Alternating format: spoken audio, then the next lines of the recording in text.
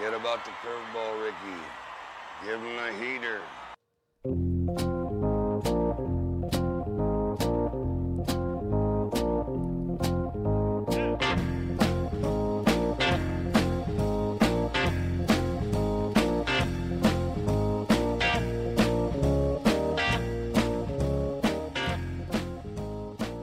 And welcome to the Heater Podcast. I'm Dan Lewig. He's Corey Pieper. As once again, baseball is clouded by non-playing issues that are dominating the headlines right now. We've had another small but potentially significant trade take place during the week here. Some amazing heaters from teams and individual players as well. The All-Star starters were announced, Team USA as well. We're going to give our own version of the AL MVP debate at this point, and if things would continue, where would our positions lie based upon the historic nature of the AL MVP debate going on? Could a pitcher pick up the Cy Young for the first time, not only Cy Young, but the MVP award for the first time in a long time in the National League? Lots to take a peek at, along with the evil empire showing crumbling issues right now, and the fans and general manager and owner not knowing what to say about it other than the fact that we're not playing good right now. So lots of things to take a look at this week, but before we dive into our first back to normal schedule in a little while, we'll get back to normal first by saying the Heater broadcast is brought to you by River Creek Popcorn for all of your snacking needs for baseball games and movies of choice. Come hungry, leave happy. It is a holiday weekend, folks, and also it is at the Popcorn Wagon, and this tends to be a busy weekend for you guys, especially as we hit the midway point of summer. Holidays are always busier, which is to be expected. People like to travel. It's fairly warm in Wisconsin these last couple days, but otherwise, sun is shining, so it's hard to complain. And yeah, today was really busy. I had a lot of questions about Monday because it is a holiday, so some people have off work. I'm not going to open up on Monday. So if you're listening to this and it's Sunday, I'm not opening on Monday. Sorry. See us again next week. Any firework plans for you? I'm going to a friend of mine who lives right next to Nishan in Reedsburg, so I'm going to be at Reedsburg tomorrow night. There you go. Still undecided. Not sure if we're going to go anywhere or not. We were able to get some... See a pretty cool display last year just from the front yard. So. I hear that Laval, which is going on like in an hour here, so we're not going to make it. But I hear like Laval has an awesome one, so maybe next year we'll have to go to Laval because apparently they do it a different night. They keep that one of the better rural ones you're going to find around the region for sure. I've never been to that one, and it's got to be right over the water, right? They must shoot them off over the water. That's pretty cool. Yeah. And then Sauk does that too. I used to go to that one with my grandpa.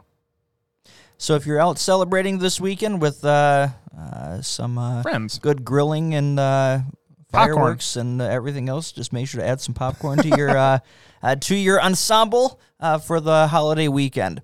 As we look at injuries, this is the first time that this segment won't take a long time. The smallest amount of injuries that we've seen in quite a while. Yeah, body heat's a little lower this week. That's our segment here. So we'll start with one that we all have mentioned on this podcast a few times, seeing coming.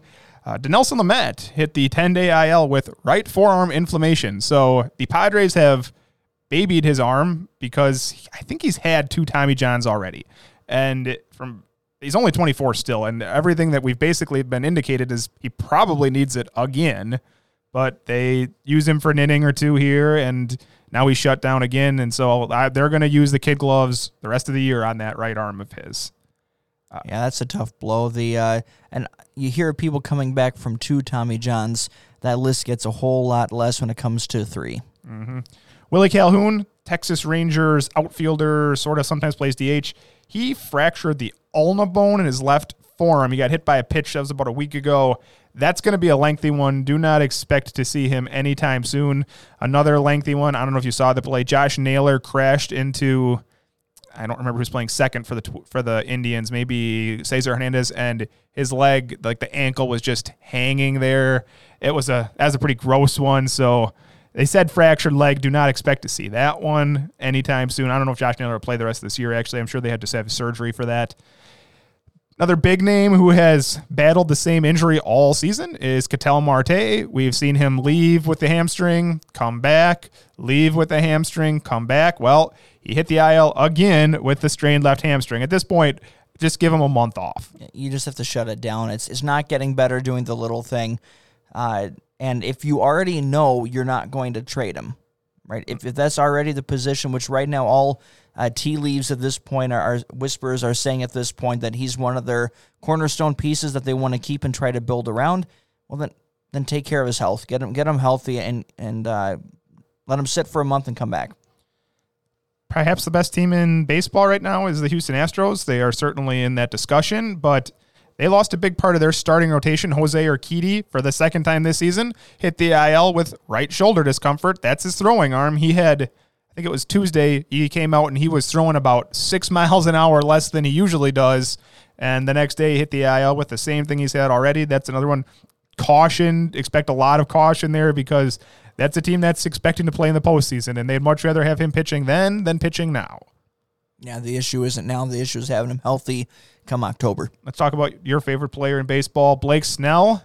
Hit the injured list with an illness. He's sick. He's got to get some medicine because he is currently not getting paid. Actually, I'm sure he'd get paid on the IL. It was just a good joke. But he actually, I think he might. There's a talk that he will be healthy enough to pitch again tomorrow. So he did hit the IL with an injury, but he will be back very shortly. Well, he's only feeling the way that fans have been feeling watching him pitch all season long. The jokes were Blake Snell being sick and Dylan Bundy puking on the mound the other day. I saw people like, did he watch himself pitch? I'm like, man, that's pretty brutal. Like, get the guy some slack. But yeah, they all set themselves up for it. That is a touche. Colton Wong. Colton Wong, it was an oblique, and then it was an oblique, and then it was a calf, and then he came back after missing 5 days, I think, and made 2 innings, and they finally put him on the IL and said, Colton, take off till at least after the All-Star break, I'm sure. Once again, it's just another injury, these reoccurring muscle pulls. We say it all the time. Take your time. For Simpsons fans out there, I'm sure you'll recognize also the one I'm talking about. You have of Grandpa Simpson, Abe Simpson, walking into a building, putting his hat down on the hat rack, turning right around, grabbing his hat, and walking out. It's a classic gif. That's what Colton Wong pretty much just did. It is a classic gif. Oh, here's another one that comes up a lot. Same team as Ketel Marte is Zach Gallen. Hey, this is for what it's worth. This is a different injury, but he has been on this list multiple times this year with his elbow, talking about like avoiding the ulnar nerve problem that he had. But this was a hamstring strain.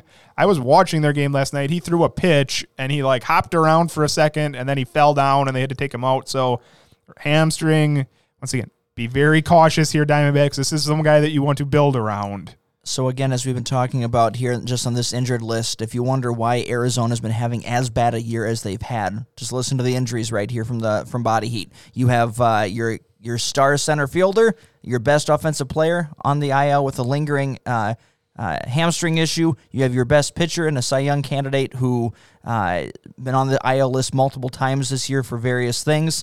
When you don't have your star players in, it bodes for a long year. That's true. I have one more injury, but I'm going to save it because this player actually, I put him on the heater before he got hurt, so we'll get to him a little bit. Let's talk some hot off the presses, though. Yeah, let's go hot off the presses. Talk about we had I'm going to call it an underrated trade already. I think this is for the team that took the upgrades. They're small but very impactful upgrades. Well, so it's the Blue Jays get Corey Dickerson and Adam Simber in exchange for Joe Panik and a prospect to the Marlins. So Dickerson's probably the bigger name, but he's hurt right now. The Blue Jays are flush with hitting outfielders. They have tons of them. Randall Grichuk, Lourdes Gurriel, Teoscar Hernandez. George Springer's back. George Springer is back. So for what it sounded like, it was actually Corey Dickerson, while he may be the bigger name, was not what they wanted. They wanted Adam Simber, who is a relief pitcher, and their bullpen, we've mentioned a couple times how many injuries they've had, and I saw that Simber, they're playing your team, right? They're playing your team. I think he got the win today. So they're using him in high-leverage situations early on, and he's kind of a side armor, but a good pitcher, definitely. Yeah, he has a 2.78 ERA, 3.27 FIP, and because he has that different arm angle, if there's one weakness on the Blue Jays, I mean, you can talk about starting pitching or needing more impactful starting pitching at the top, but getting better bullpen depth. That's an underrated move for me. As for what it means for the Marlins, this is the start of them selling a little bit. I think they're still in last in the NL East, and it's kind of a rebuild year. We've said their pitching's coming. Some of it's here right now, but more of it's coming later. And they have a very highly regarded prospect who they called up about 2 weeks ago named Jesus Sanchez. He was actually on your team for a long time and was leading the minor leagues in home runs, at least earlier in the year. I don't know if he was when he got called up, but this means Jesus Sanchez's time is here. They're not going to mess around with it anymore. Expect him to keep playing, and it's the right move, right? They're rebuilding, and Jesus Sanchez is your future, not Corey Dickerson. Jesus Sanchez has always been a toolsy outfielder who's been more on the projection side than full-on stat side. He's had some good numbers in the minors, but he's always been young for the league, and I think this is his second full season in AAA, and you're starting to see him put all of that together, and so excited to see what he can do at the major league level now. I'm just checking to see how he's actually done. So he's been up 52 times in 14 games. He's got a couple home runs, 7 RBIs, hitting 250. Like, that's fine. You'll take that, right? Especially from a kid who's 23. A good move for both teams, I think.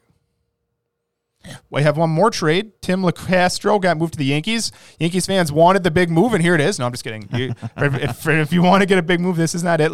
LeCastro is Brett Gardner light, right? He's kind of a speedy center fielder. I saw a lot of Yankees fans saying this is not Joey Gallo, and no, it's not. I do think Joey Gallo would be amazing as a fit in center field for you. That would be quite the outfield, but LeCastro is a fourth outfielder, and I think the Diamondbacks just got back some money, if I'm not mistaken there. Something's got to take care of the pop stand. Should we talk about the news? Yeah, this is, again, baseball can't get out of its own way. This time it's not Rob Manfred, surprisingly. No. And there's some off-the-field issues that has been all over Major League Baseball for about the last 72 hours, give or take. And Trevor Bauer has been accused of considerable misconduct, and a criminal investigation is undergoing. Other things are there, and still not a lot of information out from a legal standpoint yet. And it was going to be an awkward situation if he, again, with starting pitchers, it's only once every 5 days, right? So this news broke, and he was going to start within like 2 days afterwards. And the question was, what do you do here? You do have innocent until proven guilty, but you also have the off the field distraction and other serious allegations that are going on. So how do you handle it? And so Major League Baseball did step in and put him on administrative leave, which is again not admitting fault, blame, or not punishment of any kind. In fact, he's still being paid during this time. So it's just a matter of giving time for more information to come out. If I'm not mistaken, the maximum you can be on that list is 14 days. It's either 7 days or 14 days. So it's just trying to give a little more time to figure out where things go from here. It's a tough read. It seems to have been sort of consensual to an extent. And then perhaps not to an extent anymore, but that's not my role. I'm not going to sit here and say that. There's investigators who will come out and say that. And Trevor Bauer's agent says it was consensual, and it will come out in the truth. And maybe she could be right? Like it reads tough. Trevor Bauer, we've talked hours on this podcast, but he's a weird dude, right? And it's been fully, I think it was back when he was with the Diamondbacks, so a while ago, where he said, I don't do relationships, I do contracts, and essentially don't fall in love with him if you're a lady, because he does this weird contract thing where he says, I'll just sleep with you and stuff. And so this was what it was. There is apparently a contract out there, but domestic violence is bad, consensual or not, and it's not a good look. Trevor, I don't know what you're doing. Yeah, let's talk about this in the best way that we possibly can, which is, number one, the way that MLB is looking at this is the investigation has to play out. And so because there's always a challenge in these allegations for the he said, she said. It's especially so in this case based upon the information that's out there. So a true investigation needs to be done to find out what happened as much as you can find out what happened. So that needs to play out 100%. That being said, what for sure Trevor Bauer is guilty of is massive poor judgment.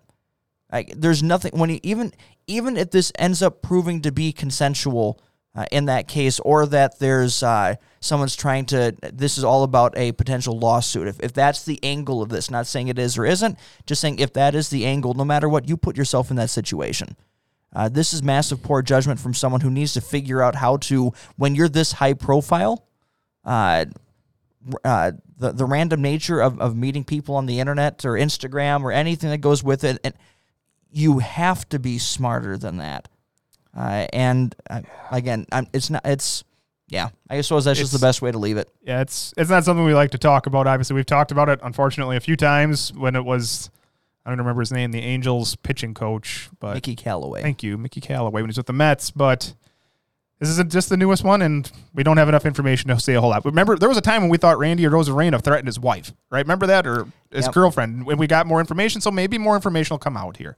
But right now, it's looking more Marcell Ozuna-like, and we haven't seen him for a while, and we probably will never see him again, because that one sounded more cut and dry than this one. But here's the question I will ask, and that's because now we've mentioned, 4 or 5 different names just from the last 6 months, right?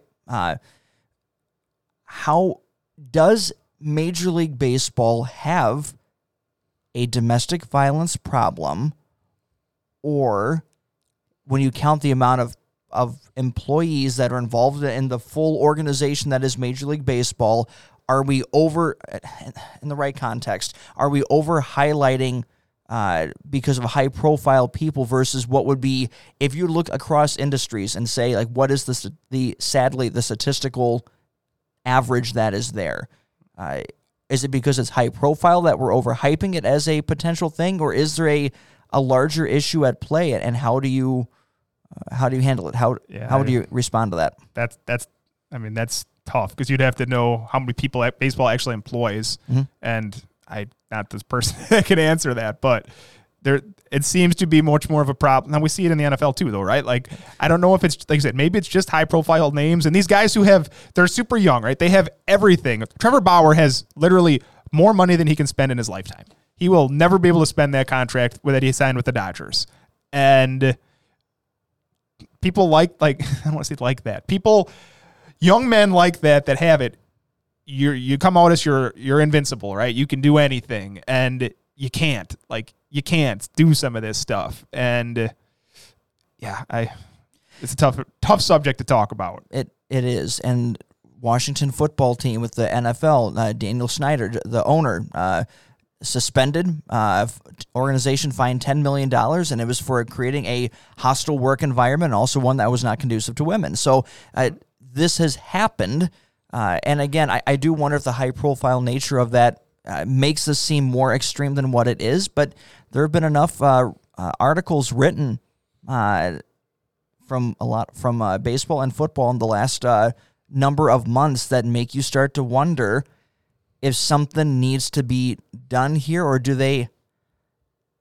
It's getting to the point that you need your own, beyond the commissioner, which, again, I wouldn't want to trust that with Manfred anyways, but where you're going to need someone, a board or something else, something separate that is more like from HR, comprised of different groups from those within the league, HR executives, lawyers, like things within it to decide, does this person need to be suspended, banned, anything within it? I think it has to go, it's getting to the point that it has to go beyond just one person making that decision or the little group that's within it, that there needs to be a separate board that handles these things. Because it is such a... We're getting back into collective bargaining again. Yeah. It's all coming back. Yeah. It's all going to come back around to collective bargaining after this season. And, we'll see what happens there. No more talk on that at this point. Get to something cheery. Yeah, let's talk about a cool milestone. Joey Votto has always been a fun player to watch, a great hitter when he's been healthy. There's one of the better, I saw it on Twitter, one of the cutest stories you'll find in Major League Baseball this year of a little girl coming up when he's at the edge of the dugout, and he ushers her forward with it because she's wearing, she can't be more than like 5 years old. She's young, yeah. She was his favorite fan. Wearing his jersey, super fan within it. He comes over, he signs a ball for her, takes a picture with her. Just one of the really cool, fun stories. That was after the game. Did you see what? So it was during the game he got thrown out. And he was like apologizing to her because she came to watch him.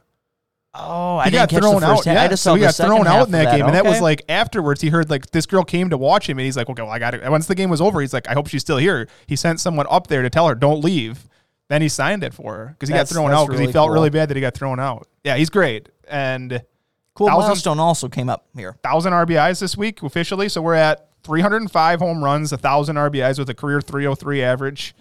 He's kind of changed his game the last 2 years, kind of sold out a little bit more for power, but he's still a really good player. Not a Hall of Famer in my mind, but Hall of very good. And I'll put him in the Fred McGriff category. he'd probably make the Canadian Hall of Fame. Yeah, that's true. He'll probably make the Canadian Hall of Fame. But yes, Fred McGriff's a good composition, good comparison. On-base machines. Let's talk about first time in a number of weeks, especially with our couple-week vacation sabbatical, all those good things. The heat is on. Let's talk about. I'm sorry, On a Heater is our Let's go to good guys. Heater. Let's start Then with the we'll one come I didn't bring up due to injury. So Kyle Schwarber. Yes. What a month of June Kyle Schwarber had. 26 games. This man hit 16 home runs. He had 30 RBIs and had a 292 average. For the month of June, a 792 slugging percentage. Not the OPS. That gets to 1.11 or 155 for June, which is insane. For the year, he's now up to a 911 OPS, which is also extremely high. Now, I did not mention him during the body heat section, but unfortunately, Kyle Schwarber yesterday got hurt with a, quote, significant hamstring strain. I think he had a double or a single, ran it out, and got pulled from the game, and it sounds like this is going to be a good amount of time. Now, he's been playing extremely strongly. That was one of the best months ever, and I had the question, was it going to be a new career high in home runs? He had 38 a couple of years ago, but now it doesn't sound as likely. See, 16 is getting closer to the Sammy Sosa 20 in a month. I remember watching that during the home run chase. So I got this one. His 15 home runs are tied for the second most in June in a single season behind only Sammy Sosa. He was tied with Barry Bonds. So when you're talking power categories with names like Bonds and Sosa, you had a pretty solid month. And your team just played him too, right? He took advantage of your team's pitching, didn't he? He was taking advantage of a lot of pitching. Yes. In the month of June, mine definitely included. Let's go to a guy who I think if it wasn't for Schwarber would be getting a lot more hype. I already sort of mentioned him, and that's Joey Gallo. His June was only 24 games, but he had 10 home runs too, including 6 in the last 4 days of June, and then he actually added one July 1st. So 7 in 5 days. He's peaking at the perfect time for the Rangers to move him. Is that what we think? Definitely to peaking at the right time to move. Some have gone more with the underlying stats that with fastballs under 2,400 RPM, he has been absolutely crushing. That's a standard that's there. If you're above that, you're getting elite spin rates, and because of things like spider tech and all that stuff there, more have been at that level. Now that number has come down, and now Joey Gallo has come up. So this is one of the hitters who is now benefiting from the new MLB pitching rules. I think you're going to see it with a lot of Joey Gallo and Kyle Schwarber are very similar players. Like these guys who feast on fastballs and hit them a long way, but also are willing to take their walks. Like Kyle Schwarber has a very high on base percentage. Joey Gallo is leading the American League in walks, 64 walks. And for a guy he's also leading in strikeouts. For a guy who strikes out that much, you don't think of it, but Joey Gallo is like a modern day Adam Dunn with even more power. And I think that with a good arm in the outfield, he can he's play a really a good player. I really think he's outfielder. actually underappreciated for how good he is. People think he's just like this massive power player, but he's good. Yeah, any guesses where we think we both think he's being traded? Yep, he's definitely one of the top 2 position players that will be available by the trading deadline.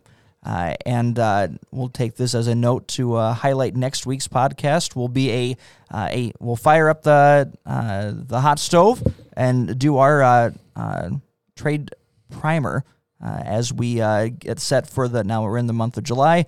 By that point, we'll be less than 3 weeks from the trading deadline, so it'll be a good time to take a look at the names that have been out there and where we think the teams that will be the most active. One more that was unfortunately also against your team. I promise I didn't make it like that. It's been a rough couple stretch for your team here, but it's they've invited it on themselves of late. I'll obviously be mentioning them in the next category. Let's talk Trey Turner. He hit for the cycle on his birthday. Yeah. On his birthday. The third cycle of his career. He's already, I think he's 26 now? 28. 28, okay, a little older, but he is now tied for the most cycles in the history of the game with 3. That's impressive. He's already got 3. He's tied with Adrian Beltre, Babe Herman, not Babe Ruth, Babe Herman. I just wanted to look that up. Bob Musel and John Riley. So Trey Turner, that doesn't surprise me just because he's so fast that he tends to lead baseball or at least be very much towards the top in triples. It does surprise me with Beltre that he's up there. That one was the surprising one. I don't know enough about those other guys, but Trey Turner's an amazing player. I actually think he's slightly underappreciated also for how good he is just because Juan Soto, who's been sort of cold lately, is on that team and gets all the hype, and I think that's fine. I think he's amazing too, but Trey Turner's really good and only going to keep getting better. 28's peak of your career, right? Yeah, he's in the prime of his career right now and been an excellent player for a number of years already. Let's talk. Okay, let's switch it to pitching. I got 2 pitchers. One of them, this first one is definitely not in the prime of his career, but he's not pitching like it right now. We already talked about the year of the old pitcher. Rich Hill was on this list once. Let's go to the second oldest pitcher in baseball, Adam Wainwright. He just finished up 8 innings at Colorado, only giving up 2 earned runs. Since the start of June, he has 6 consecutive quality starts. 41 innings of that time with a 2.41 ERA. On the season, his ERA is down to 3.49, and it's all backed up, too. You look at all the underlying numbers, it doesn't say he's getting lucky, and he's almost over 100 innings already pitched this season. For a guy that old to be giving you that many type of innings, that's great, because guess what? The Cardinals' pitching has been bad other than Adam Wainwright. It's just impressive what he's doing at this stage in his career. Beyond what Rich Hill's mountain eruption has taken place in the month of May, especially. You have someone who has also been giving you innings. Normally, you say here's a classic veteran innings eater, but there's been quality innings of what he's provided as well. Nice to see Adam Wainwright still pitching very, very well. I got one more pitcher here on a heater section. Herman Marquez. Perfect timing, again, for the Rockies if they actually do want to do something logical and move their good players. Against the Pirates, he gave up a one-hitter.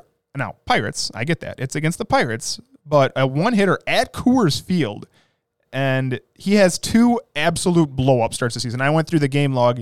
On May 4th, he went 2/3 of an inning and gave up 8 earned runs to San Francisco. On June 12th, he went 5 innings and gave up 8 earned runs at Cincinnati. Otherwise, it's like excellent across the board. Even with that blow up, the June 12th one, since the start of June, he's had 41 innings of a 2.41 ERA. Cut it down to his last 3 starts, it's 23 innings of 4 hits. His last 23 innings, he's given up 4 hits and only 1 earned run. And so I said, Rockies, I know you're going to be an idiot. I fully expect you to not do the right thing here, but this is the time. This is when you should start thinking about moving Herman Marquez because it's never going to be at a higher value for you. If we're going to talk, I fully agree. This is the time to trade Herman Marquez. Like this is with the team control he has, as peak as he's pitching, this is the time to get something for him. But if we can't mention the heater without mentioning Shohei Ohtani. It's not fair that pretty much every week it's a heater, but that's just his norm. I mean, it is amazing at this level. He is batting .280, 364 on base percentage, 705 slugging percentage. We mentioned how impressive it was for Kyle Schwarber to be at a 914 OPS. Ohtani is over 1.0. I forget the number now with it. 1.068 OPS. Not for a month, for the season at this point. He has a 181 WRC plus. It is incredible. 30 home runs at the halfway point. He's leading baseball in triples. He's leading baseball in home runs. He's leading baseball in slugging percentage. He is about to have his 27th birthday in 2 days. So happy birthday, Shohei Ohtani. You're amazing. I don't even know what to say most of the time anymore. We texted a couple times about this. The only scale that he even has is Babe Ruth. And to tell you the truth, the game is much different. He's outperforming Babe Ruth. Like, statistically, his numbers look better than when Babe Ruth became a better hitter after he quit pitching. Shohei Ohtani he had a terrible start the other day at Yankee Stadium where the first time he looked human. The walks came back. That was the walk issue that we've seen from him. But when he gets the walks down, I said the pitching is starting to look good. He's an ace. And that's what it's always been, is the hitting, even the last couple of years, has always looked pretty strong. But the pitching, now it's coming in, and unbelievable, incredible, amazing. You can just throw in phenomenal. You're amazing. Yeah, whatever adjective you want to use, you can apply to Shohei Ohtani here. We're going to bring him up in the second half of our podcast as we get into a more interesting philosophical debate on what is more impressive from what is a historic AL MVP race. We'll talk about that in just a little bit here. Go ahead. I was going to say, if we're going to talk on a heater, do we have to talk the Brewers? Is this what we're talking, the Brewers? This is time to talk the Brewers buzzsaw that has been ripping through the NL Central. The Chicago Cubs got firsthand experience on that one, along with others taking place. A decisive, now 11-game winning streak. And for you Brewer historian aficionados, this is now the second longest winning streak in team history. Getting ready to close on the 1987 Milwaukee Brewers. That was a 13-game win streak. Am I correct? 13 or 14? I think it's 13, followed by a 12-game losing streak, which earned them the team nickname, Team Streak. And so that is coming up right now, as well as we take a look at an impressive stretch for the Milwaukee Brewers, who now have the second best record in the National League, only behind the San Francisco Giants. I do know. So we said they're at 11. So tomorrow they play the Pirates, which I believe is Peralta, which is always a good chance to win. So that would be 12. And so if you wanted to tie it, Monday that would be Woodruff. They move to the Mets, 13. And Tuesday's the big one. Corbin Burns now lines up to take on Jacob deGrom, last I knew, on Tuesday. So if big matchup of the week. There's your matchup of the week. And I don't, maybe how much are the lost. Brewers surging, at least with the streak at that? Okay, so are they streaking or are they surging? They're going to be one of the two, regardless of what happens in the next couple of games. So, and you have Corbin Burns coming up. You have Jacob deGrom, who isn't human, also going up there. So that is going to be a fascinating matchup coming up. I think I'll be ready to tune into that one myself. One of the most impressive things of this streak, it isn't like they've been relying on luck either. They've overcome adversity in various ways. Again, I was watching, I was getting a hash burger, by the way, and it was the afternoon game, the last game against the Cubs, and bringing up the rookie making his debut, Andy Ashby, and as part of that stuff, giving up 7 runs in the first inning. They won the first 2 games, good run. All of a sudden, I happened to look at the score later in the game, and they're up by 2. They scored 2 touchdowns, and it's 14-7. What happened in this game? Yeah, it's been great. That type of streak for the Milwaukee Brewers. So Ashby, for anybody, I talked to some people, and I think most people did not write him off after that. If you watch the game, he looked extremely nervous. If nothing else, there are not many 90s. There are not many left-handers that throw 97 miles an hour with tail like that. He will be a Josh Hader level of middle relief option in a couple of years, if nothing else. He will either be a fine starter or his bullpen arm is going to work out. Now, the stretch of wins has included the Diamondbacks, who are the worst team in baseball, the Rockies, who are making a run at that record. Now, the Cubs, pretty good. Those are good wins. Obviously, division wins. And now we're talking the Pirates, who are also making a run at that. So, look, we've said this, though. You have to win those games. Those are the games the stretch you have in the to win. season that you needed to take advantage of, and they did it with flying colors. And so I've heard people say, "Oh, it's they're not beating anybody." Okay, they're playing the teams that they're against.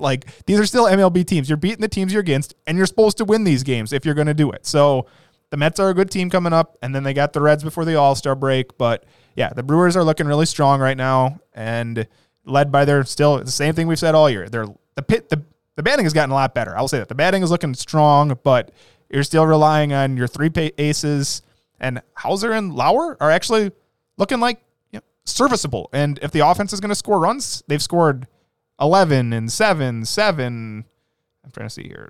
15, 2, 14, 5, 10, and 5. If this team consistently gets 5 runs, they're going to win a lot of games. What has impressed you most about this team during this stretch? Ooh, that's a good one. I think it's probably the offense. I think it's like a lot of the times Keston Hiura's back and he looks capable, right? We've said if Keston Hiura, they're doing this with Keston Hiura struggling most of the year, but he looks back and he looks capable. And Christian Yelich is still, I think, at 3 home runs, and he's drawn a ton of walks, which is good. I'm not going to complain about him getting on base, but the fact that it's been a Luis Urias, it's been Willy Adames, Omar Narvaez had 5 hits today when I stopped listening. Maybe he got to a 6th hit as a catcher. So contributions across the board. Jace Peterson filling in at second base for Colton Wong has like a 600 on base percentage in last week, which, it's not going to last, but hey, you got to get these contributions when you can get them. And right now it's the offense is clicking. I'm going to back it up beyond the streak, and because I saw the stat that came through, and I just wanted to double check, and they've only won since then, so no one has overtaken them from it. Since May 22nd, the Milwaukee Brewers have the best record in baseball. Really? Yeah. That's the day they made the trade? It's within like a day of that. So Willy Adames. You were right, man. I've given you credit for this one before. You were spot on there because you said what was going to happen. He has been such a difference maker for the team in the clubhouse. Just the energy level, his offense has been there. There's reports, and he said it himself, that the lighting at the at Tropicana Field impacted him greatly there, and it showed. Anyone who's a Rays fan would say, there's home Willie and there's road Willie, and road Willie's numbers were vastly different. That has only been proven that much more since the trade to Milwaukee. But I obviously have the Rays perspective, but from the Brewers perspective, what have you liked the most about what Willy Adames has brought to the Milwaukee Brewers since the trade? Ooh, it's the energy. It's the energy. I think that's gotten the whole team going a little bit more than it was, and a little more pep in the step for everyone. Yeah, and it's obviously you can be a rah-rah player and not be any good. Craig Counsell made a career of that. Like, I don't think he was any good at playing baseball, but he was a rah-rah player. But Willy Adames is also backing it up. I've seen him I think he's got like an 850 OPS since coming to Milwaukee, which the power. That's great. And so the other day he had a grand slam to right center field, and he's batting like middle of the order now for the team. And yeah, he's a big part of what's going on with that team right now. We'll continue to keep eyes on the Brewers. I guess the last question I'll ask before we move on is,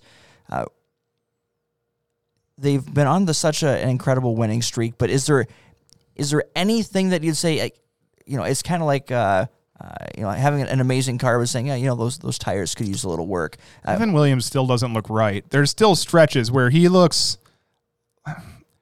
So they gave up to get Willy Adames. They gave up Drew Rasmussen and JP Fireeisen, and they've been good for your team, and that's fine. It's even trade, but you can tell that the Brewers miss some of the bullpen depth because Devin Williams and Brad Boxberger have been, I don't want to say bad, but they've been struggling to get it over the plate. Like, I think it was the first game against the Cubs. They had a 1-run lead, and Devin Williams walked the bases loaded. Now he got a couple outs. He got out of it without getting anything, but when you're at the 8th inning in a crucial game like that, you can't have someone that can't get it over the plate. And I don't know what's going on with him this year. It just seems a little off all year. Maybe it's something like you said earlier. Maybe it's just, this is really, he won Rookie of the Year last year. It was his first year. Now the season's already longer than it was last year. Maybe his arm's not ready for it, but they're going to need him. What they need is an Adam Simberd type. Yeah. That's an easy type of target to be looking at.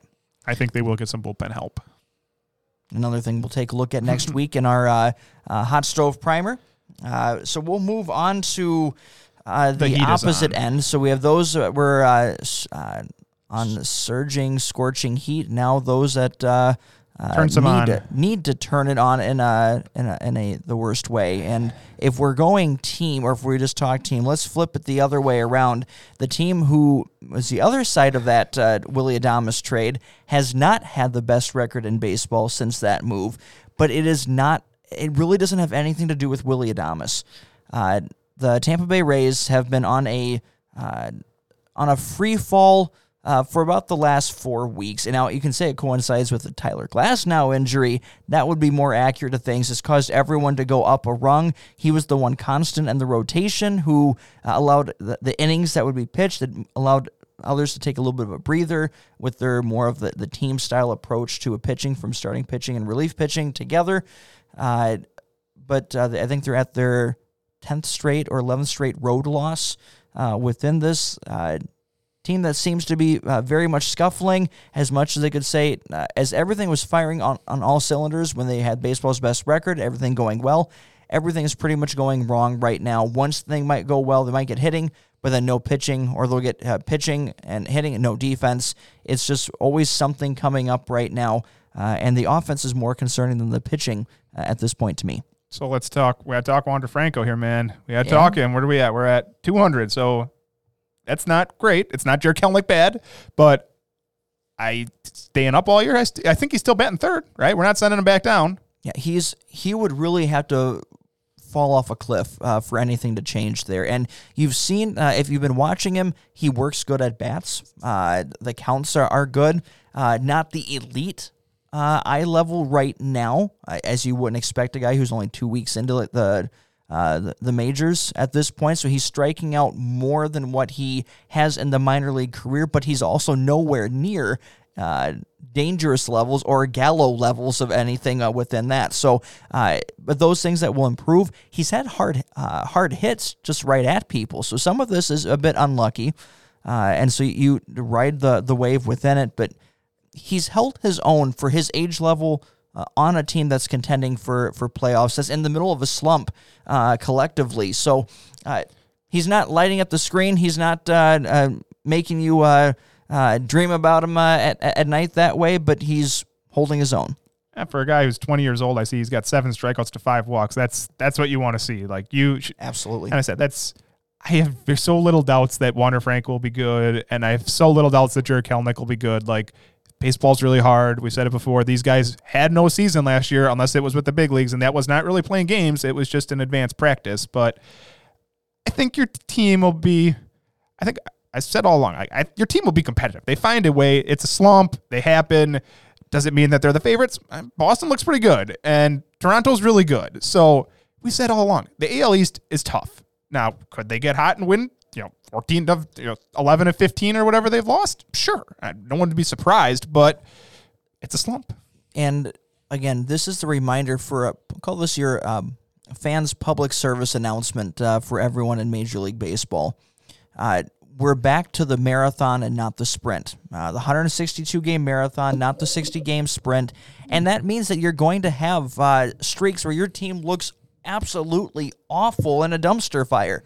You'll also have other streaks where they can do no wrong. That's what happens in a 162-game season.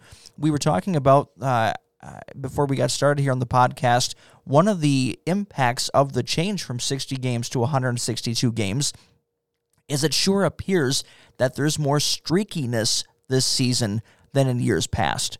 It sure feels like there are more 10-game winning streaks at this stage in the year than there's been in a very long time. I don't have the stats to back that up right now. I'd have to do the research on that, but it sure seems we've had more 10-game winning streaks than I can recall in quite a while. You had the Oakland Athletics earlier this year. You had the Rays doing it. The Milwaukee Brewers have done it.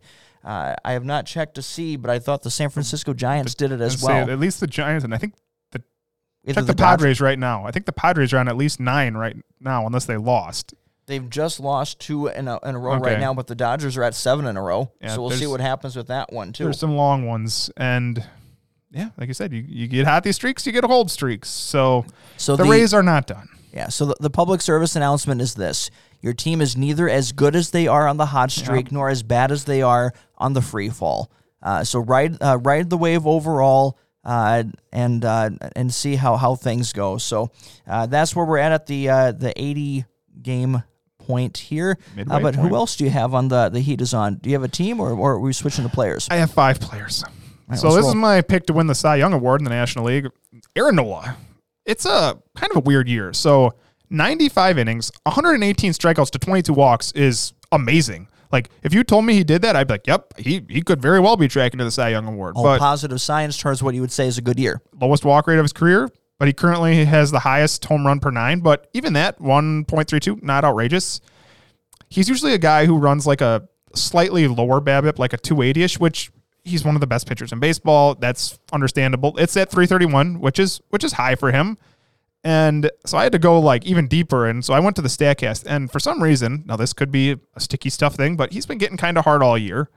Hit kind of hard all year. But his fastball, which he upped the usage substantially to like 50%, is also getting hit way harder than any of his other pitches. So I don't know. He's also got these weird blow-up starts that kind of inflate his season. 2 1/3, 6 earned on June 19th, and then just this week, 4 2/3, 7 earned against Miami, which was a lot of singles. They took him out in the relief. The Philadelphia bullpen is still bad. I don't know what's going on with that bullpen, but they blew up some runs for him. So he's not going to win the Cy Young Award. He's not Jacob deGrom, but I still don't think he's nearly as bad as it looks. I think he has a mid-4s ERA right now. If you told me that from this point on, he can lower that back down to a 3.8 range. Like if you told me Aaron Nola went on a month stretch where he had a mid-2s ERA, I'd say, yep, that's entirely possible.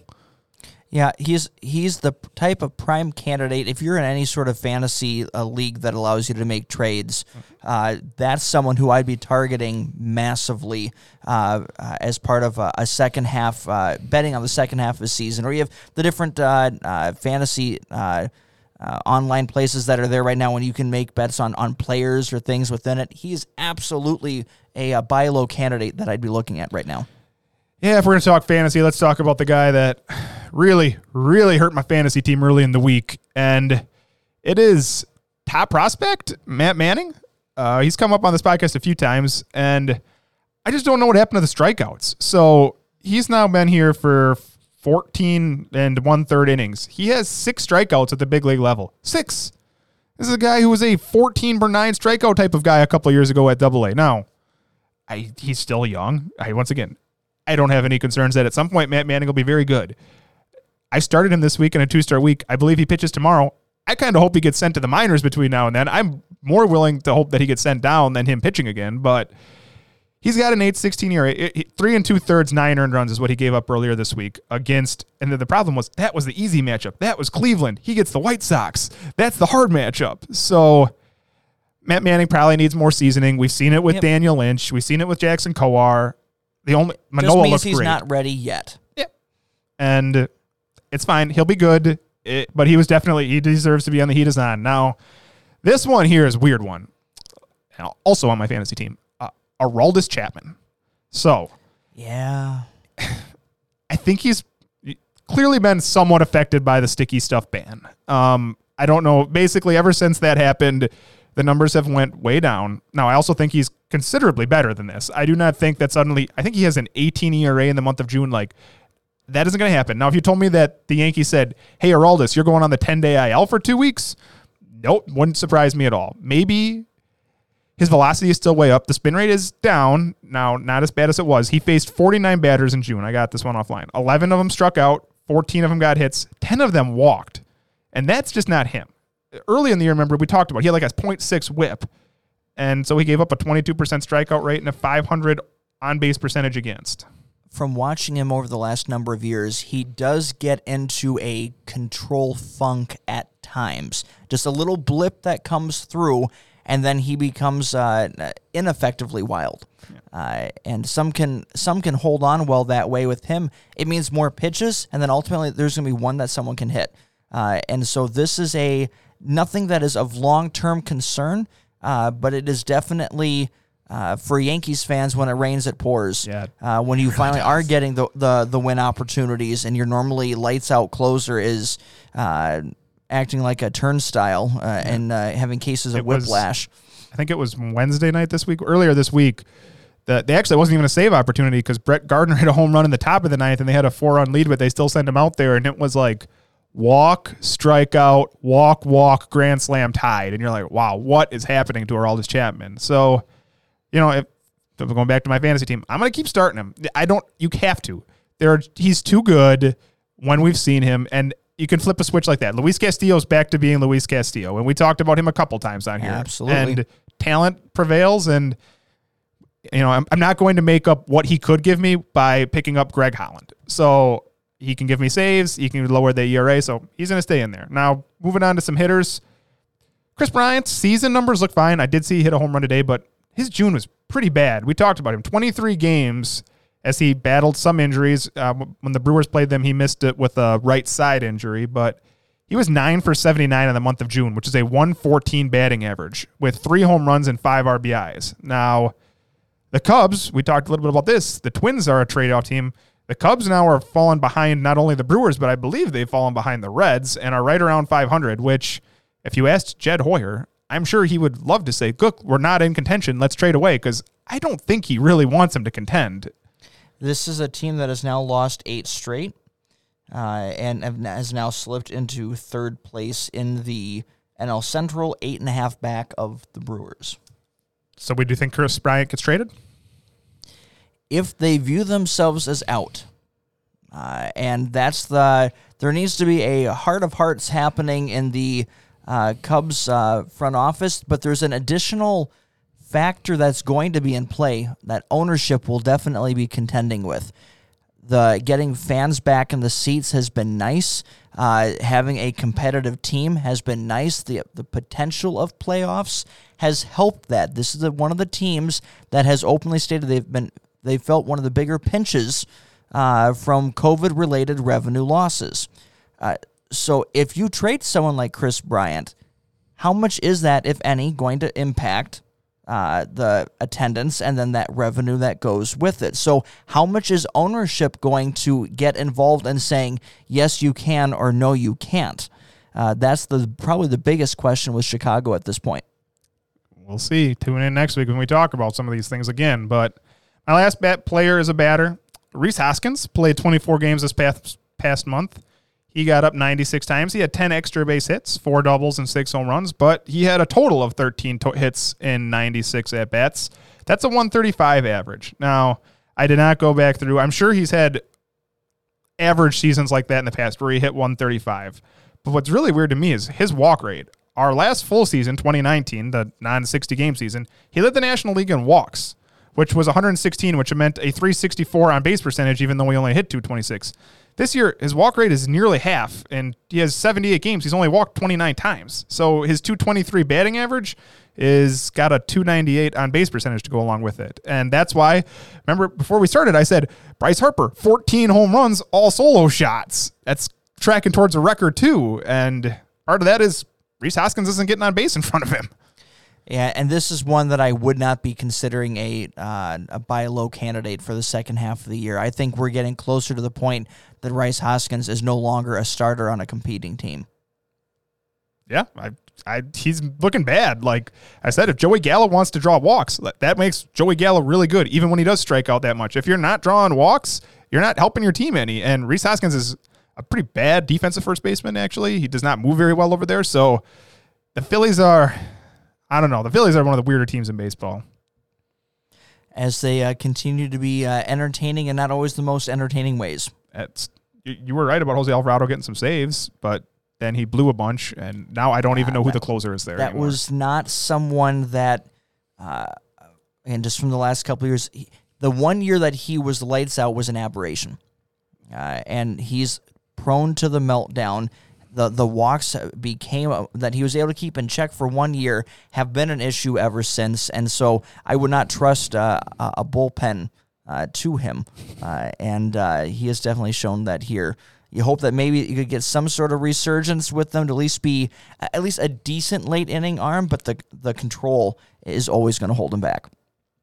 Yes, it will, and that's what it's been holding him back, and Neris back, and Bradley back, and whoever they throw out there that isn't Sam Coonrod. Did you see that? I think I mentioned before, they signed Neftali Feliz, and they threw him into like the 9th inning after he hadn't pitched in 3 years, because I don't think Joe Girardi knows what he's doing when he doesn't have Aroldis Chapman at the back of his bullpen. So, and we've talked about Joe Girardi before being kind of an idiot. We're going to talk about another idiot in a little bit when we talk about, actually, let's go to the next segment. Give us a break here. So we'll that takes care of the heat is on. Hopefully some guys get fired up as we approach the second half of the year. We have some hot button issues that we're going to take a peek at here in just a little bit. We'll cover the All-Star Game, Team USA. We have some good debates that'll be coming up, and then some dilemmas that we're going to tackle as well. Cut my egg. Your eggs are cut, sir. Cut my milk. I can't, sir. It's liquid. Imbecile. Freeze it, then cut it. You, bring me the Wall Street Journal. You two, fight to the death. You are a madman.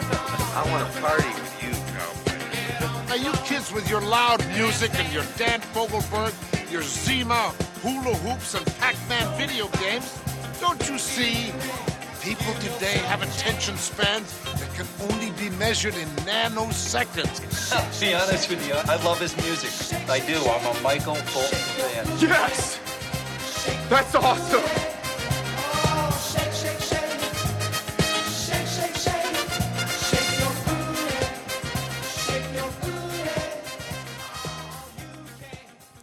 Well, as we take a look at the some hot button issues that have come up, let's go into the issues first. We'll end with the All-Star Game and Team USA. But let's take a look at we're going to do an MVP check-in for each league. We're going to go to the American League. And it is a very clear, if you have eyes at all, if you've been watching the American League at all, it is a very clear two-player race. It is Shohei Ohtani, and it is Vladimir Guerrero Jr. We've mentioned Ohtani. I'll let you dive into some of this first, and let's just talk the players just a little bit. Obviously, this has been the well-known in baseball so far here, but the highlight that I'll give for Vladimir Guerrero Jr. is that it was for reaching his first 50 home runs of his career was on the same game pace as his dad. When you track to be a Hall of Famer, you're doing something right. Vladimir Guerrero currently has a 40 WAR at this point as far as offenses go. I think people forget, Vlad is only 22. Like, it seems like he should be 26 because he's been here for a while, but this guy is really young still. And what's really changed this year for Vlad, he's figured out that he has to keep lifting the ball. I've said before, he always hit the ball extremely hard, and the lift that he now gets into the ball has cost a big deal for him. Now, you can look at his splits. He has weird splits this year because they played at Dunedin.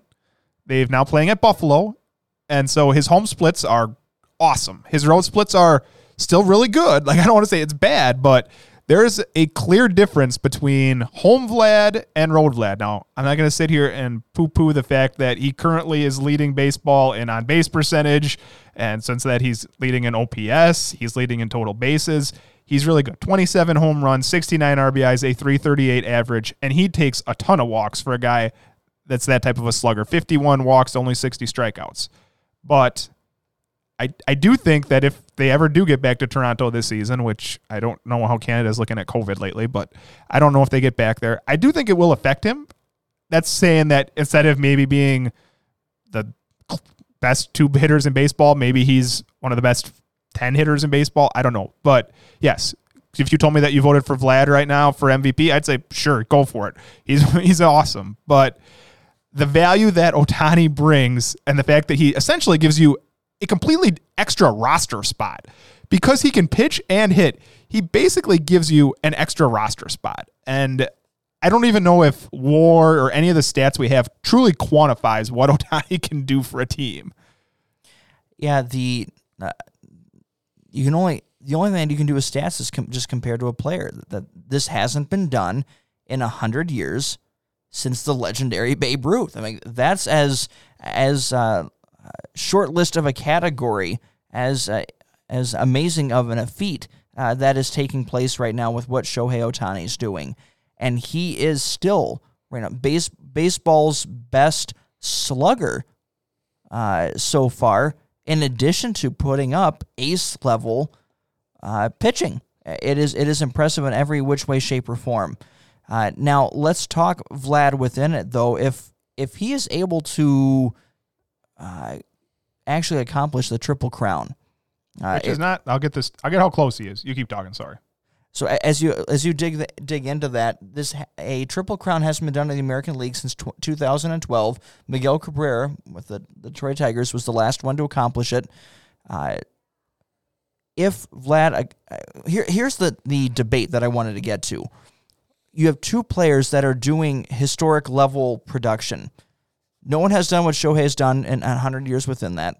The Triple Crown is still the classic. If you accomplish that, that's pretty much an automatic ticket to an MVP award.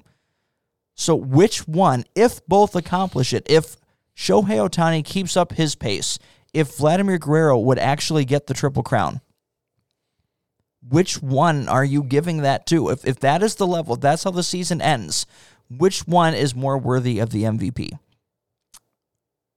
It's Ohtani still. It's close. So before we get into this, so Vlad is at 338. Michael Brantley is hitting 340, so he's second in the American League.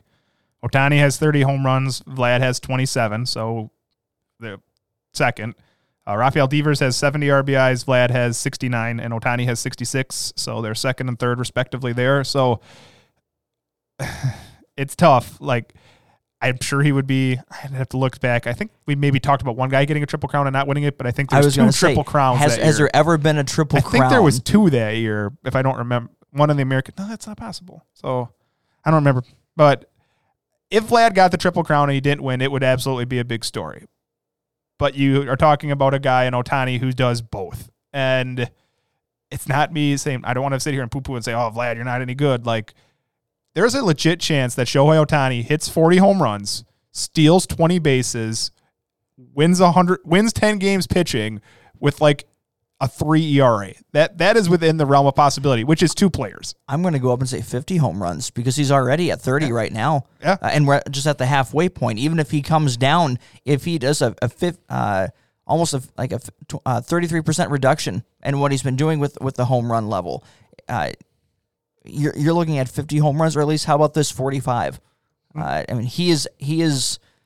It's just impressive the numbers he's at. Okay, so if we prorate this out a little bit, let's say he hits 45 home runs, he's at 12 steals 20 bases, hits 280, and you gotta click. It's so hard because it's not designed for his pitching. So his pitching is. Well, I'm going to jump in just at that point.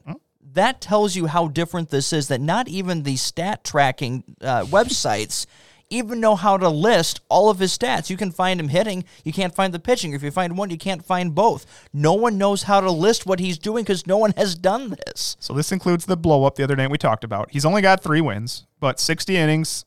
We're at 83 strikeouts, a 3.6 ERA. So let's say he pitches, we'll say he slows down. They give him, it's 115 innings roughly, which I guess would be about what he's pitching now. With a mid-3s ERA, he wins 7 games. But he strikes out 140 batters. That's like, we've never seen that, right? And you probably will never see it again. Brendan McKay, whatever. I can't think of who else is a minor league guy. I will go out not on a much of a limb here and guarantee that any two-way player we ever see again will never be Shohei Ohtani. Yeah, this is, again, if we want to say how hard it is and how impressive it is to win a Triple Crown, again, we're talking this hasn't been done in the Major League stat boxes. This hasn't been done in 100 years. And the odds of it happening again are at about the same clip. So now to just do the batting, Shohei Ohtani to Vlad. So Ohtani's got 7 less runs. Vlad has 65. Vlad has 15 doubles. Ohtani has 17. Ohtani has actually leading baseball in triples. He has 4 of them, and Vlad has 1, which is impressive because he's definitely not fleet of foot. And Ohtani, 30 home runs to Vlad's 27. I said Vlad has a couple more RBIs. Vlad has 2 steals, which is actually more than I would have guessed. And 338 for Vlad. That's where the big lead is for Vlad because Ohtani is only hitting 280. Only 280, but a 364 on base percentage. Vlad's leading baseball with a 442. So I said, I'm not going to sit here and say Vlad Jr. doesn't deserve to win an MVP award. I think he will win one before his career is done. Absolutely. But if Ohtani does what we both think is well within the realm of possibilities, it's arguably the best season ever. Is this the best MVP debate that has been there in a long time? Like, where would this season stand if you do have someone who accomplishes a Triple Crown and also does what Shohei Ohtani is doing this way? Has there been a better debate than this in our lifetime? It's like Sammy Sosa, Mark McGwire, when they were both on roids, when they were both setting records for hitting too many home runs. Like, they were both breaking records. This would be a Triple Crown and something that we've never seen before. So that's the only one I can even think of. And yeah, I would agree as far as 2 guys that have been this neck and neck that have been this good. But even McGwire pulled ahead, pulled ahead by the end. And maybe one of these guys will too. And maybe that's very, very capable that's at this point. Always my question with Ohtani is durability. You ask him to do so much. And I will give the Angels this for they have a lot of problems. They have mismanaged certainly problems out there, but they have kept to their 6-man rotation, and because of that, he seems fine pitching still, but you always ask him to do two things, so he's got to stay healthy. And I pray that he does, and I hope that Vladimir Guerrero stays healthy. But there could certainly be a differentiation. We just talked about your team went cold for 15 days. If one of these guys go cold, now they're great, but Vlad could go cold and hit 230 for 15 days. Shohei Ohtani could hit 240 for 15 days. It's possible. One more thing with the Triple Crown, just to highlight. Yes, Miguel Cabrera did that in 2012, but it had been since 1967. Yastrzemski? Yastrzemski, correct. Good. That anyone has, and that was still the earliest, or the latest person to have the Triple Crown. It's been 80 years in the National League. So outside of a blip from Miguel Cabrera, which shows you how good of a season he had, this is a rare feat in Major League Baseball as well. So it's going to be interesting to see how that goes. There could have been some good debates in like the 2010 range if Cabrera didn't get traded to the Tigers. If he'd have stayed on the Marlins, Pujols versus Cabrera they could have battled for the Triple Crown a lot. But hindsight's 2020. Let's talk the National League one, should we? Let's switch over to that one, and we have. I'll let you dive into the first players. I mean, we have San Diego, we have Atlanta, we have a couple of the best young players in the game are in the National League. These guys are like Ohtani and Vlad are great. I think these guys are more exciting. Like these are the ones we've talked about. MLB doing a poor job of marketing their superstars. Tatis is amazing. He's got cool hair. You just worry about the arm. He's leading baseball in offensive WAR right now at 5, which is actually Vlad is second. And Ronald Acuna Jr. is the leadoff hitter for the Atlanta Braves. He's also very good. So let's start with Tatis. Tatis is hitting .302 with 26 home runs, 17 steals, 57 RBIs. Remember, he was hurt, so he's only played 65 games, and he still is leading the National League in home runs and has 17 steals to boot. He's leading the National League in slugging. He's leading the National League in OPS. He's leading the National League in OPS+. The only questions with Fernando Tatis is the same question we've had all year. How long does that shoulder hold out? If it holds out, I think that he likely wins this award. Now, if his shoulder doesn't hold out, there's a very, very good option also. I don't even know. Good is not the right word for it. Ronald Acuna has not done anything wrong to not earn this award. He also has 22 home runs and 16 steals. They're very similar. He's just hitting .280, so a little bit less. He's leading the National League in runs because he bats leadoff. Acuna is great. Tatis is great. They are also extremely young. Baseball needs to market them. Ohtani, Vlad, they just don't do it well. I just did the numbers for those four guys. The oldest person is Ohtani at 26. Otherwise, Guerrero, Tatis, and Acuna are like 24 and under, 22. The future of the game is great. The future of this game is set. Just don't mess it up, Rob. And as far as Acuna versus Tatis, I think if Tatis stays healthy, Tatis will get this. Acuna, we had to talk about Acuna's manager here now because this is what I want to talk about. This is the idiot that I mentioned. So last night, which is Friday night, Pablo Lopez, very good pitcher, great pitcher for the Marlins, hits Acuna with the very first pitch of the game, like in the elbow. And Acuna has a pad there. He kind of smirked and was hurt a little bit, but he stayed in the game. Now, Acuna's been hurt. He tends to miss time with these like back pulls and things like that. And so the umpire did not throw Pablo Lopez out of the game. In fact, it looked like we were going to keep playing, but Brian Snitker, who is the Braves manager, started whining and moaning. And long story short, like 5 minutes later, the umpire threw Pablo Lopez out of the game. And yeah, they had like a conference on the umpires did a conference together, and then when they came out of it, they said that they ejected him, right? Yep. And it's ridiculous. A manager should not be able to do that. Umpires, you're the ones in charge, not the manager. And like we said, if you said they should have just walked off the field, that's a good one. I said, I don't know why they didn't just pitch Pablo Lopez today. They should have. He threw one pitch. Actually, should have had him hit someone right away. Actually, that would have been great.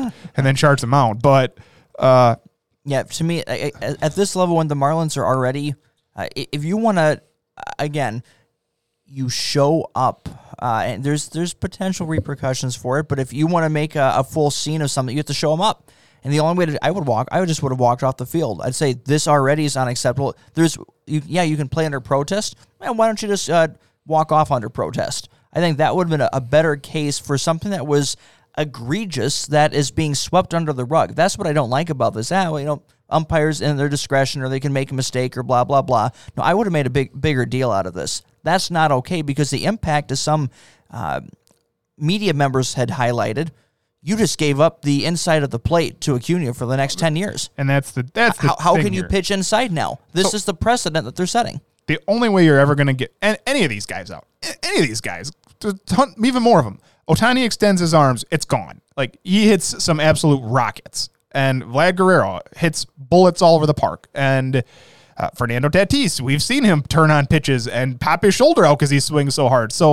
And Ronald Acuna is the same way. The only way you get these guys out is to try to jam them. And yeah, it's hard, but it's dangerous to get pitched up and in. But you got to try to get him out. And like you just said, if Acuna apparently gets hit up there now, throw him out because it happened. Like, Pablo Lopez had to pitch up there. That's where he had to pitch. He clearly was not trying to hit him on the very first pitch of the game, but he did. They threw him out. Now, especially when this is a division rival and you're going to be going head to head with this team for a number of years, that there's so much that was done here that is going to take a little while. That's going to take a long while to undo.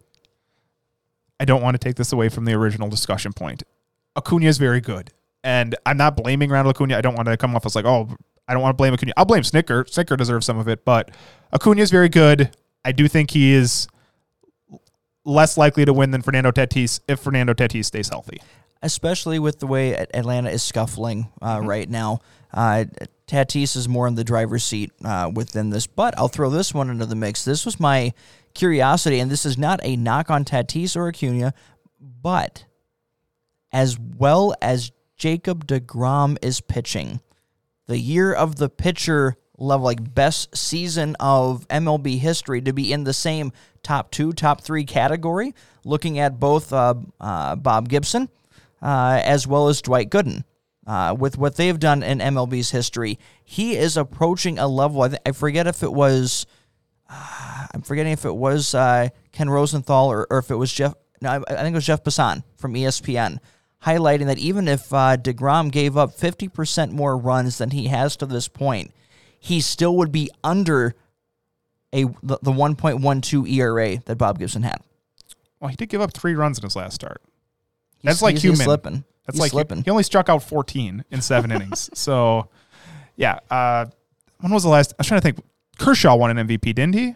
I think so. I think Kershaw won an MVP. So we tend to think of, hitters as MVPs and pitchers as Cy Youngs. But if you told me that Jacob deGrom is the most single valuable player in baseball, I'd say, yep. Yeah, he probably is, because Jacob deGrom, we're at 85 innings of him pitching. He has still had a .95 ERA, and that went up with those 3 earned runs, obviously, quite a bit. He's given up 5 earned runs in his last 13 innings, which does not sound like much for a normal pitcher, but for him, those were the only, in the month of June, he had 1 start where he allowed runs. That's how dominant Jacob deGrom is, and sure, it is entirely possible that Jacob deGrom wins an MVP award. I still think it's less likely, just because there is that stigma that the Cy Young award is theirs.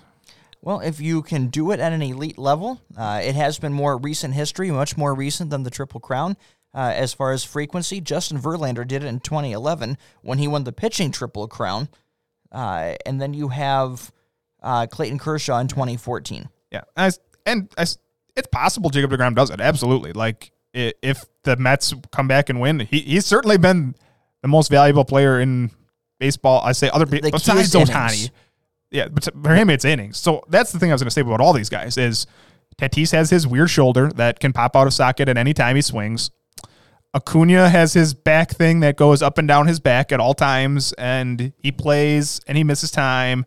And deGrom, he had a 3-inning start. He's had a couple 5-inning starts where he would get going and they took him out. It's just... He's at 85 innings now, so if he would be able to at least replicate what he's done, and that includes a couple of short IL stints, if he can get to 170 innings, that'll be good enough. He doesn't have to get to 200. I think if he gets to 170... I don't think he gets to one. I'll say I don't think he gets to 170. Yeah. I'll say he gets more to like 150. Because if they're in first place, guess what? They're not going to say, hey, Jake, go out and pitch us 7 in the middle of September. It's going to take at least 160 to be able to get into consideration. And I would say right now, if he gets there, especially if he gets to 170, he's in the driver's seat to get it. He would be my prediction right now to win the NL MVP if he maintains what he's doing right now throughout the full season. He's definitely the most valuable player, I think, because every 5 days the Mets fits the true definition. Essentially know that if they score 1 run, they have a 50-50 chance of winning, and if you score 2 runs, you have like an 80% chance of winning the game. So I think he's probably the most valuable player, but innings, we'll see where that ends up. Let's talk about 2 storied franchises with major dilemmas at this point. We've mentioned the New York Yankees repeatedly on this podcast as we've talked about their challenges. I was out in front on this saying this was a 500 team. Regardless of how their early season record had gone, there was too many issues, too many questions, a team that looks too old, and health issues that are there.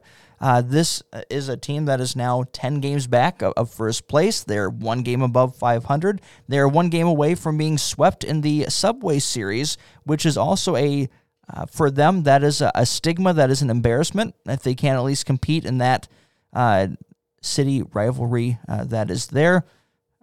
And everyone has come out to state, yeah, we're not playing well right now. This is unacceptable for what it is. But here's the thing. If this was any other franchise at this level, you would use the R word, rebuild. You would look at potentially making some trades. You'd be looking at trying to change things up. But because, and even the owner said, this is the Yankees, we don't do that. So how do you... Should they be? Is this their history that is getting in the way of a team that needs to make some major changes if they want to actually compete in this division? They should, but I don't actually know what they would do. No one's touching Giancarlo Stanton. Nobody in the world is touching that contract, right? You're not trading. I don't think they trade Aaron Judge. Even if you're a rebuilding team, I don't think you trade Aaron Judge. That's a building block. You met Brett Gardner, whatever, pass. Gio Urshela, yeah, maybe you could trade Gio Urshela. He's 29. Gleyber Torres, his value has never been lower. This is true. So I don't know if you'd get anything out of him. They should have traded him 2 years ago, I suppose. I don't think that they're also a buying team either. At this point, we've mentioned them a couple times as like Trevor Story landing spots or Max Scherzer. I don't know why you do it at this point. You're probably not making the playoffs. Well, maybe you make the playoffs, but it would take actually a run to make the playoffs, especially. So it seems unlikely. To bring in one of those guys seems almost pointless, but I don't really know if they have a whole lot of trading chips to offer. You're not trading Garrett Cole. You're not trading Aroldis Chapman. You're hoping to get Luis Severino back. Domingo Germán has very little value. DJ LeMahieu, I don't think they have a good like a Chris Bryant type to even give up if they did want to trade it away. That is part of the challenge here is the it gets dangerous when you can't see a clear path to go. They're in the middle ground, which is what you don't want. And now when you are that way, you can make an argument to say, you know what, we have veterans who have been proven to do well before. We're going to hold on and just try to write out the second half of the year that DJ LeMahieu does hit back more like the way DJ LeMahieu has, that you can hope on maybe some second half health from your brittle guys, that maybe they sustain things better in the second half. Maybe you can go on a mini run here. Maybe you can find a little bit of around the edges trading help that isn't going to cost you much. That can maybe give you a shot in the arm for everything. Maybe that is the best way to go, but we're getting closer to a team using a worse word than rebuild, and that's irrelevant. And that's where the pinstripes are right now, at least cratering on, of a team that is completely irrelevant to their division and to the American League. And that's not what you normally see from this franchise. This was the last time you saw it was the pre-Steinbrenner era. And so there's question marks that are there, not only for management, not only for front office, but also ownership questions will start to creep in as this continues. So that's something that'll be watched as we take a look at what the Yankees do in the second half of the season. But another storied franchise that is getting into that irrelevant challenge is the St. Louis Cardinals.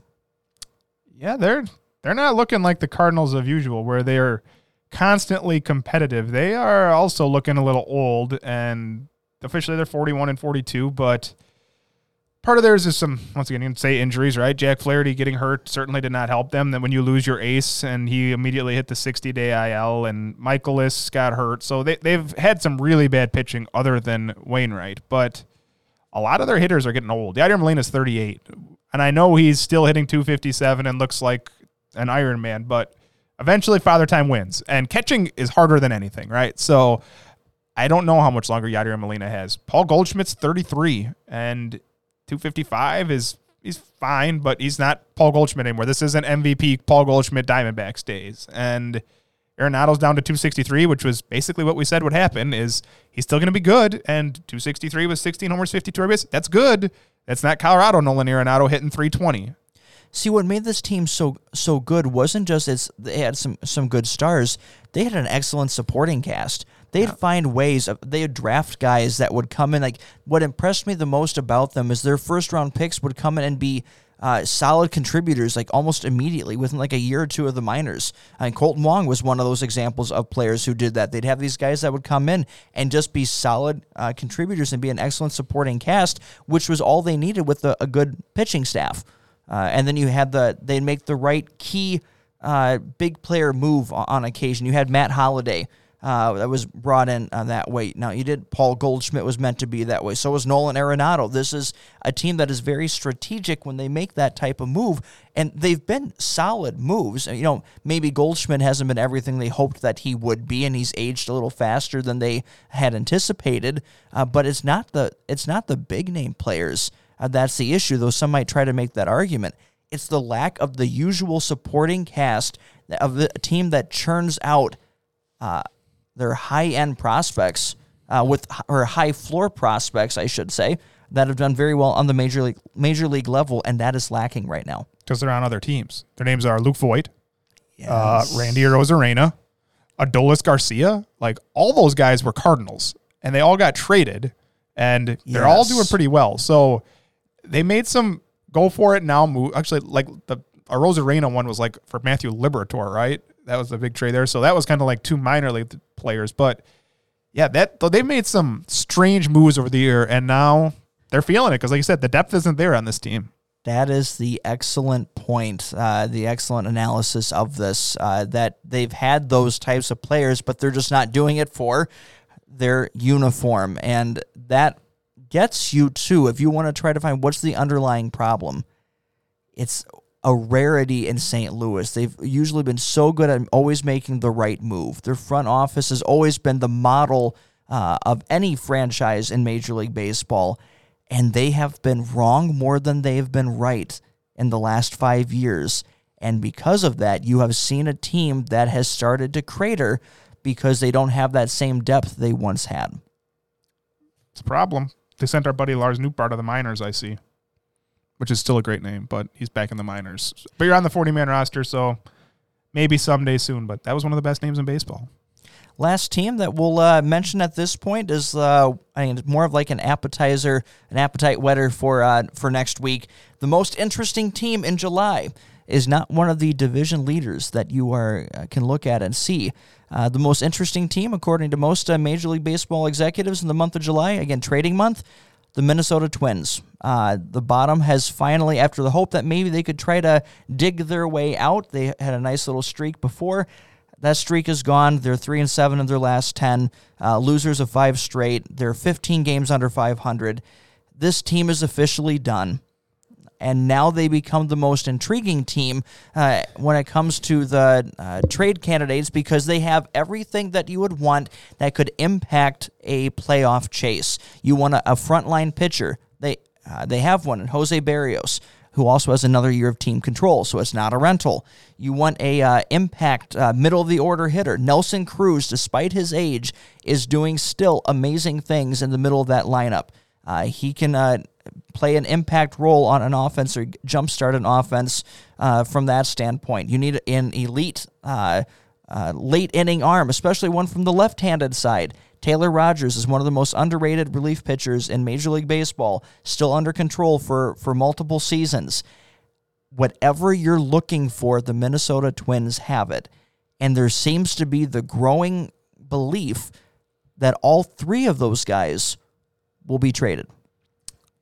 So Cruz immediately has a half market, right? Because his market is halved by the fact he doesn't play defense, and then it's halved by the fact you're not trading him to a team that's not in contention. So his market's very small. Yep. Like Toronto's not taking on Nelson Cruz because they already have Vlad Jr., right? So I don't with Vlad hanging around at first more and being more getting more time there. The question was, Jeff Passan mentioned them as one of the teams that could be lurking on him, but they have more starting pitching needs than anything else where they don't believe they could. But the Minnesota Twins strategy was, we have offense. Let's just add even more offense and make it so hard for a pitcher to get through it. If you can't get an impact starting pitcher, Toronto, I would go for Nelson Cruz there. Make that the most feared lineup than what's out there. That'd be better than Houston, be better than anyone. We'll see on Nelson Cruz. I think you'll get traded. I'm trying to think of a team that makes your team makes a lot of sense. Yeah, your team does make sense. Yep. That's probably the most logical because some of those teams out west, like the Astros, have Yordan Alvarez, so they're not making that move. And I really have no idea what Oakland's doing. So they always are confusing. They usually make moves like on the margins. They don't usually tend to make those big moves or take on salary. Yeah, so it wouldn't be a lot of salary, but it'd definitely be some. Yeah, Nelson Cruz will be interesting. Jose Barrios will move. I'm sure that Jose Barrios will move. Now, he has a massive market, like 27. How old are we talking here? 27-year-old pitchers with a mid-threes ERA who's basically done that for 4 consecutive years of being – some people, I think even early on in the year, we talked about maybe there's another level. I don't know if there is another level. Maybe there may never be another level. But a mid-threes ERA from a guy who gives you – he's already at 94 innings, so you figure roughly 180-ish innings – that's really valuable, and a lot of teams will be interested in Jose Barrios. And, yeah, bullpen arms for days. Everybody wants bullpen arms. Taylor Rogers, I don't know if they'll try to trade Colomé. He's been bad. I said he was going to be bad. He's been bad. Yep. Hansel Robles has been okay. They should just give it to Taylor Rogers, but they didn't. And so I'm sure those guys will get traded off. Other hitters, like what do we think of Max Kepler? That's right now something that could go either way. I think there's a lot of even within the organization on the fence. What do we think about Byron Buxton? Because that's a really valuable one. Now he's hurt again, but once again, if he could just stay healthy, we'd say this a million times, but if he stayed healthy, an impact center fielder as far as defense, who's now showing the offense, he could be every bit as valuable as probably the most valuable of them all. But I don't know if they move him. The belief among Minnesota Twins beat reporters has been that the Twins will keep one of Barrios or Buxton. And right now, Barrios has the higher trade value where this is the time to move him.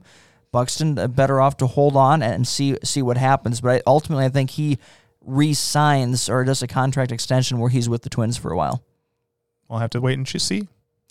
Let's wrap up here with taking a look at your fantasy team. But if you want to talk about anyone that's been bit by injuries in Major League Baseball, let's do the All-Star. Can we do the All-Stars first? I almost forgot. The All-Star starters have been announced. Okay, I'm going to throw them at you, okay? So, AL All-Stars. We are going with the starting infield.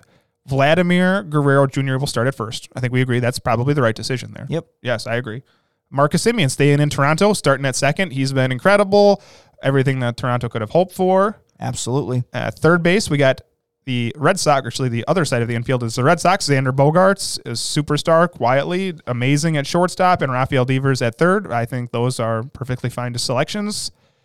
Aaron Judge in the outfield, I'm okay with that. Here's kind of a surprise. Teoscar Hernandez has been good for the Blue Jays.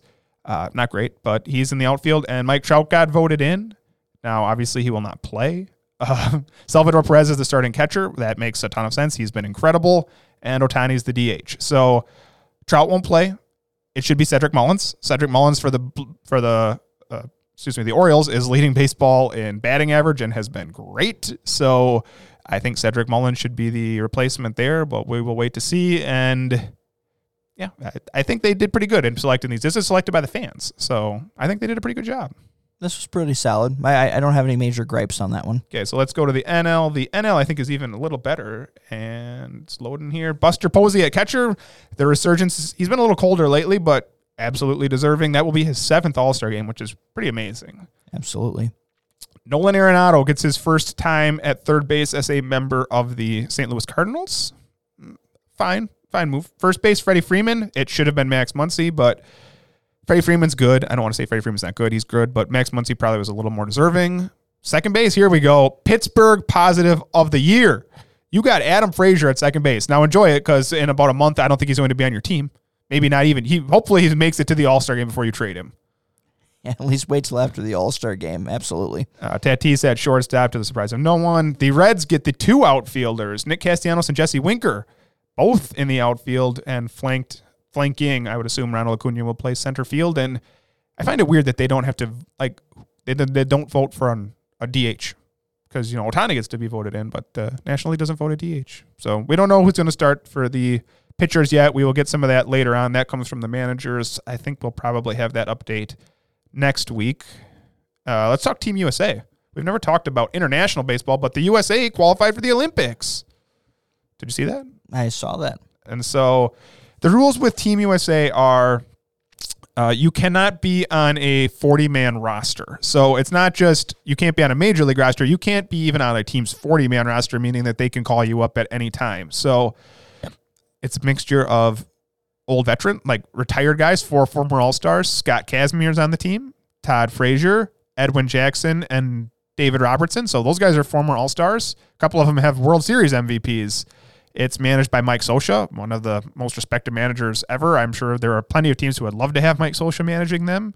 And then there are a mixture of some top prospects in the game. So let's just mention a few of these. I'm not going to go over everybody, but most of the top prospects happen to actually be pitchers, and some of them are on your team. Yep. Shane Baz is on this roster. Anthony Goes is on the Indians. He's a very highly regarded prospect. And Joe Ryan and Simeon Woods-Richardson. So those are the big prospect names on here. So if you'd like to see, we've mentioned, I think you brought up Shane Baz a couple of weeks ago, if I'm not mistaken. Yeah, he's been having a breakout season.